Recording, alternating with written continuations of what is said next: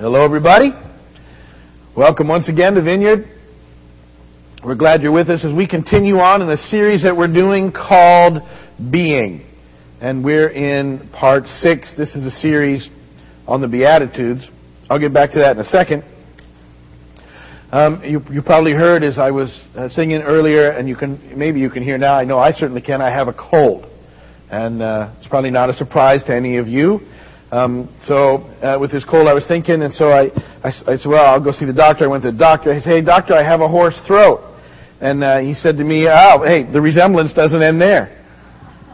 And I said, yeah, but I'm having trouble breathing. He said, I'll put a stop to that. And I said, yeah, but I keep hearing a ringing in my ears. And he said, well, where else did you expect to hear it? And then I said, well, I've been snoring so loudly, I keep waking myself up. And he said, try sleeping in the other room. I said, doctor, please, I have this terrible cold. What should I do? And he said, listen, go home, take a hot bath, and get out, stand under an air conditioning vent with no clothes on with a fan blowing on you full blast. I said, hey, but then I'll get pneumonia. And he said, I can treat pneumonia. I can't do anything for a cold. None of that was true. I thought it was way funnier than you did. But I might be feverish too. So who knows what's going to happen. Okay. I'm keeping it for the next 3 anyway, so we'll see what happens. All right. Being. This series is about the motivation for our mission. Our mission, which is what we do, is one more. We've been talking about that. Our method for doing that is that we're a force. We're a frontline operation, reconciling, caring, and encouraging. And we've talked about that encompassing a radical message, radical hospitality, and radical generosity. And we're trying to do these things wherever we can to make a difference so that we can get one more lost child back to dad. Today, for example, we went out and we did a free soda giveaway. We had a good time. It was some days are tougher than others. You have a little trouble getting people into the flow of receiving, and so they were fighting us, taking sodas and waters. It was like, so we had fun. We did it for a solid hour, and we gave away quite a few, but we would have liked to give away more. But every time we do this, it's different, and it's like I said, I'm trying to figure out what to stumble on that we can give away that they won't say no to. I had this silly idea the other day. I'll share it. It's on the video. Probably won't go to the other groups. I walked into the Keys Federal the other day, and Renee, who comes to our church, was there, and she's in charge of marketing for that bank. And she was there and happened to be there for a photo thing, and she had one of those really big checks. You know what I'm talking about? And I thought, man, big check. It wasn't written out for a big amount, but it was a big check. And I thought, okay, what we'll do maybe soon is we'll start handing out those really big checks on the side of the road to people just to see what happens. And we'll see if we can get them to stop and take a picture of us and write them a big check. Anyway, you'll have to see it to make it work, but it's going to be okay. So I want to do stuff that makes people stop. But see, you can see the caption, can you? Vin, you're handing out really big checks.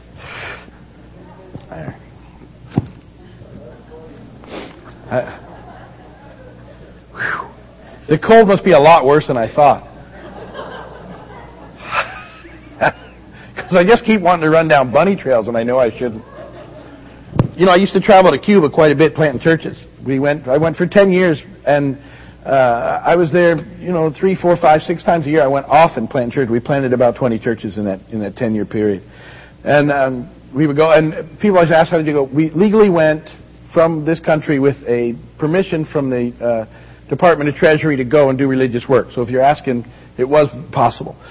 So we were in there often. And sometimes when we would go, and most of the time we were just training their leaders how to do stuff, but every once in a while we'd go to a seminary or something, we'd do some teaching on the kingdom of God. And the jokes never worked there. They just don't translate well. I've never worked, ever. And the guys who would go with us, when I'd be up there trying to do it, and as I would tell a joke, and they would hear the translator would go and give it, and there'd be nothing. And the guys who were with me, they'd all be going, the bomb dropping noise. Very encouraging. I feel like that's what's happening now. Okay. So this series is being. It's about being in relationship with God and others. That's our motivation: loving God, loving others. Culturally, we live in a culture that's about having, and so we're making a difference. They think life is found in having. It doesn't work. We know that life is found in being, in relationship with God and others. We're studying the Beatitudes, which is a great teaching that Jesus gave on this very subject. And he talks about being blessed or being happy by developing these attitudes in our life. And I'm encouraging you to memorize the verses, Matthew 5, 3 through 12. You should know somewhere between from 3 to 8 at the moment. Blessed are the poor in spirit, for theirs is the kingdom of heaven. Blessed are those who mourn, for they will be comforted. Blessed are the meek, for they'll inherit the earth. Blessed are those who hunger and thirst for righteousness, for they will be filled. Blessed are the merciful, for they will receive mercy. Blessed are the pure in heart, for they will see God. That's the one that we're going to talk about today, Matthew 5:8. Matthew 5:3, we called that the attitude of humility. I said it pretty much all starts with that, and it's always where we need to keep getting back to, is humility, because our pride will keep getting us in trouble, and we have to go back to humility. We looked at Matthew 5:4. I called that the attitude of reality, as we embrace these concepts that we need God. We can't do it in our own strength, and we start looking at this broken planet and fallen world the way that we see it. It's a very tough situation, and yet there's a comfort for that, because we can receive the grace and the mercy of God in our time of need. We looked at Matthew 5:5. We called that the attitude of gentleness, and I said that it's a gentleness that will impact the world, and that we got to stop looking at people as scenery and machinery and start seeing them as people that God loves, and that our inheritance is those people. One more. It's part of inheriting the earth in our gentleness. Matthew 5:6, we talked about radical living, doing the next right thing. Matthew 5:7, we called that the attitude of radical hospitality, and being willing to, do the extra, and to go the extra mile to love people well and do what's important. Today, we're going to look at Matthew 5:8. Blessed are the pure in heart, for they will see God. And we're going to call this the attitude of integrity. The attitude of integrity. Integrity is a really vital part of our lives. You can tell I had a cold. This thing was sitting here in front of me the whole time. This is one of those invitations packets that I was talking about at the beginning that I couldn't find. Right there. There you go. Okay. Just need to talk this stuff up as it comes, okay? When I think about integrity, what I think about is that what I say I believe needs to match up with how I live my life. That's integrity. Integrity is my beliefs and the way I live out my life matching. And that this is something that's to happen in every area of my life. The reality is they don't all match up yet. I'm still a work in progress. To tell you that I have it all figured out and I'm always doing it the way that I know I should do it would be a lie and would lack integrity. So it's one of those areas. So integrity is this process of having what I say I believe and how I live out my life matching up more and more all the time. And this is one of those crucial things, as they all are, in the way that we live this out. And what I want to have and what I want to offer to you today in living a life of integrity is a tip for doing that. And that's an acronym for three things, TIP. And there's fairly simple things. Really, integrity, when you live a life of integrity, it means you're simplifying your life. So it's much simpler to live a life of integrity than it is to live any other way. It really begins to make things simple. And so here's these three little things that come from this process. The first is this, the T, is that you have to trust Him. You have to trust Him in everything. See, what we tend to do is we tend to make our beliefs a very complicated thing. And we also, think about this, we try and define our beliefs with rules. Do this, don't do that. Go here, don't go there. And yet, that gets very, very complicated. In fact, if you've been studying the Gospels with us, we saw that's what happened to the people of Israel, is they had so complicated their beliefs that they had come up with hundreds and hundreds and hundreds and hundreds of rules about how to try and live the life out, to the point where no one could ever live them out. It just wasn't even possible. And so, how do we then simplify what we believe? And what we need to do, believe it or not, is we need to really just learn to trust God. We need to really learn to trust God and yield to His Spirit to figure out how this thing works.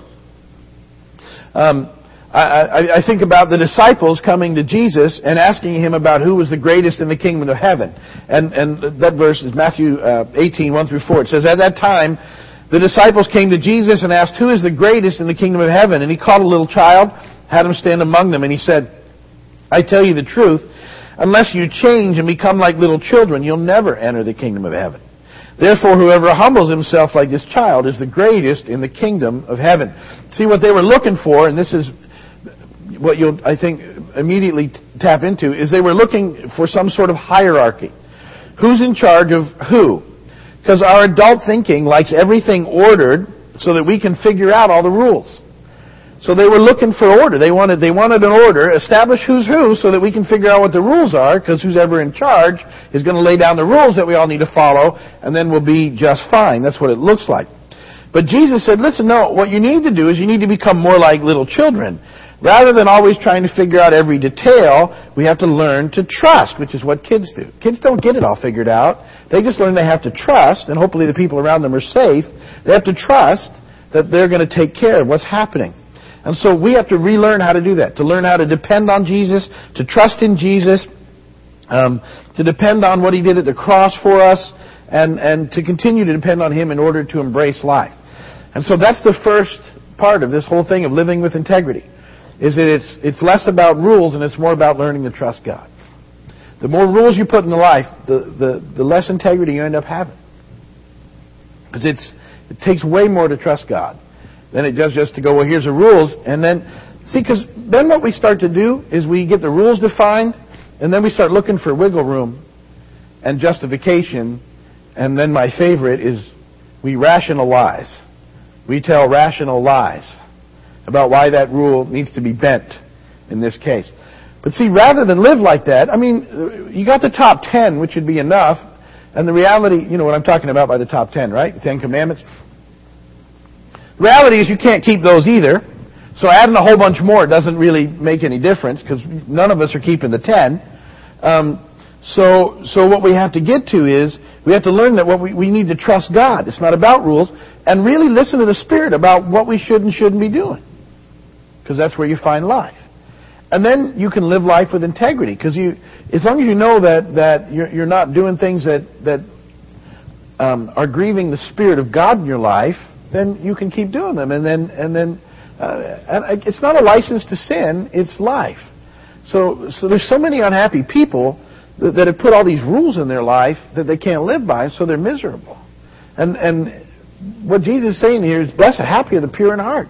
You start living in a yielded way to the Spirit, and you begin to find life again. All right, second. This is the I in the tip that I'm giving you on integrity. You have to integrate the golden rule into your life. You have to integrate the golden rule. Because relationships can get very, very complicated. And here's what begins to happen. What am I supposed to do in the relationship? What was it that I think they're supposed to do in a relationship? How do I feel when they don't do what I think they're supposed to do in a relationship? How do they feel when I don't do what they think I'm supposed to do in a relationship? See how complicated that gets? It's really stressful. Here's how simple this is supposed to be. Jesus gives us one scripture that solves the whole thing and makes it really, really simple. Matthew 7:12. So in everything, let's break down that word everything. Everything. Definition means everything. Very good. Do to others what you would have them do to you. For this sums up the law and the prophets. Now, think about this. This really will simplify your life. I think living integrity, very simple. Here's how you live life in relationship with people. You just always treat them how you want to be treated. It doesn't matter how they've treated you. It doesn't matter how they treat you back. All that you do is this simple verse. You always treat people the way you want to be treated. Well, what if they're mean to me? That's between them and God. It doesn't give you a license to be mean back. What if they're whatever? It's not on you. This is on you. Always treat people the way that you want to be treated. Always, always, always. Simplifies life, doesn't it? Because now it's not complicated anymore. I don't have to figure out how they're doing or what they're not doing or what I'm not doing. I'm just going to live this thing out, treating people the way I want to be treated. How do you want to be treated? I know me. I want to be, responded to. I want to be treated kindly and gently. So that's what we need to do. And it really does simplify life. Culturally, people get this confused. It's not do to others as you would have them do to you. It's do one to others before they do one to you. And that's not how we're supposed to live this, all right? So you do your part. What they do is on them. Well, then because we're a little messed up culturally, we ask this question, well, what's in it for me? Matthew 23:11 and 12. This is out of the Message paraphrase. Jesus said, do you want to stand out? Step down. Be a servant. If you puff yourself up, you get the wind knocked out of your sails. But if you're content to simply be yourself, your life will count for plenty. It's pretty plain, right? That's where you're going to find life. Just be you. Treat people well. Doesn't matter how they treat you. Don't try and get back at them. Don't try and get even. Just treat them the way you want to be treated. Their response ends between you, them, and God. Now, so I say those things, and I always wonder, if someone's being abusive to you or something, you don't have to take that. You just need to get out of that situation. But treat people the way you want to be treated.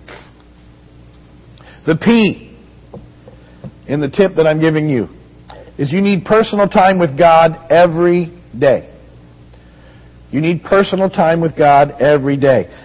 With all of the things that we have to make life simpler, cell phones, iPads, computers, we're sort of in a constant state of connection, and yet it causes us often to lose connection with the one that matters most, which is Him. And so, you need to spend some time with God every day. Spend some time reading His Word. Spend some time in prayer. Spend some time in worship. Spend some time in listening. Because if you don't, the day passes you by. Life begins to pass you by, and we get caught right up again in the culture, and it becomes about having, and we stop being about being. Jesus modeled for us this. He modeled this very well in His own life. Matthew 6:31 says,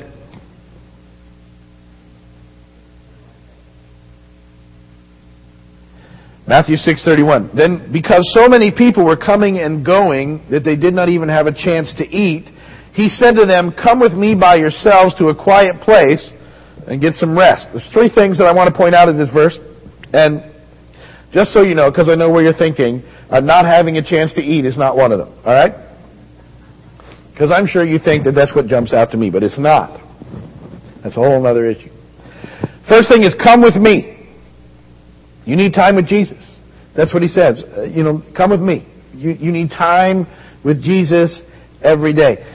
I get life. I'm not telling you to block out hours. Knowing people and how busy we get, I'm talking about blocking out minutes for most of you to add something new into your life. If you got no time now, start with 5 minutes. If you can't find 5 minutes, there's a problem. All right? So that's a minimum. That's a starting place. But do it. You have to make time for it every day. If you don't make time for it, it won't happen. You'll just get busy. You won't have any time. Then He said, by yourselves. You really need a little alone time in your day. Sometimes very hard to orchestrate, but you need a place where you can just get alone for a few minutes and just hang out with God. And if you don't make a time for it, you'll have people, you'll get busy. It just takes place. And it needs to be a quiet place. That's the third thing. You need to be free from distractions. So if you go to be have a little time with God, be with Jesus, hang out with Him, and you don't put your cell phone away or turn it off, you know what will happen? It happens to me almost every time. The cell phone rings. Or I get a beep that I just got an email, or something happens, and it's distracting. You need to turn it all off for a few minutes so that you can hang out with Him. And just a few minutes with Jesus would make a huge difference in your life. And you know, again, what do? Read a few verses of Scripture. Think about them. Take a few minutes and just think about them. Tell Jesus what's going on in your life. We're supposed to do that. He knows, but you're supposed to talk to Him about it anyway. Listen. See if you hear anything back. I think He communicates with us all the time. Channels are open. We just need to check in and listen. And then, thank Him for who He is in your life. It's a few minutes, but it'll make a huge difference in your life. As with the other Beatitudes, there's a promise at the end of each one of these. Blessed are the pure in heart, blessed are those with integrity, for they will see God. See, what I think is that this is a promise that He will help us to begin to share in His perspective. That as we really begin to live lives of integrity, we sort of begin to really tune into and begin to see in ways that God sees. And so we can see people the way that He does. We can begin to see situations the way that He does. And it really helps us to be not so self-focused in our lives and get a much bigger focus with the way things go. And that focus is from the throne of God. Let me close with an illustration. Because I think we have a tendency to look this way in life. If I were to stand up here right now, I could do it actually. Hang on a minute. Let's just do it. If I were to stand up here right now and take a picture of you,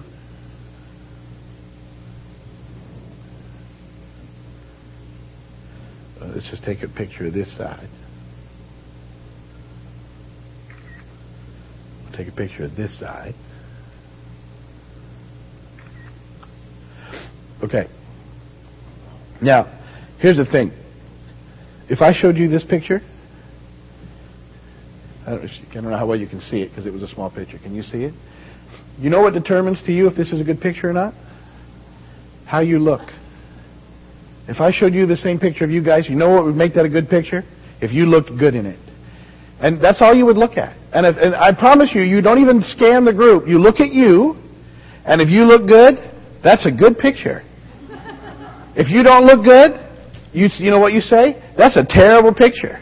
And you can try this in any picture that you get. That's what you look at. You do not, you're conditioned. You just don't care. And so that you don't care, it just doesn't even cross your brain waves. All you care about in that picture is how you look.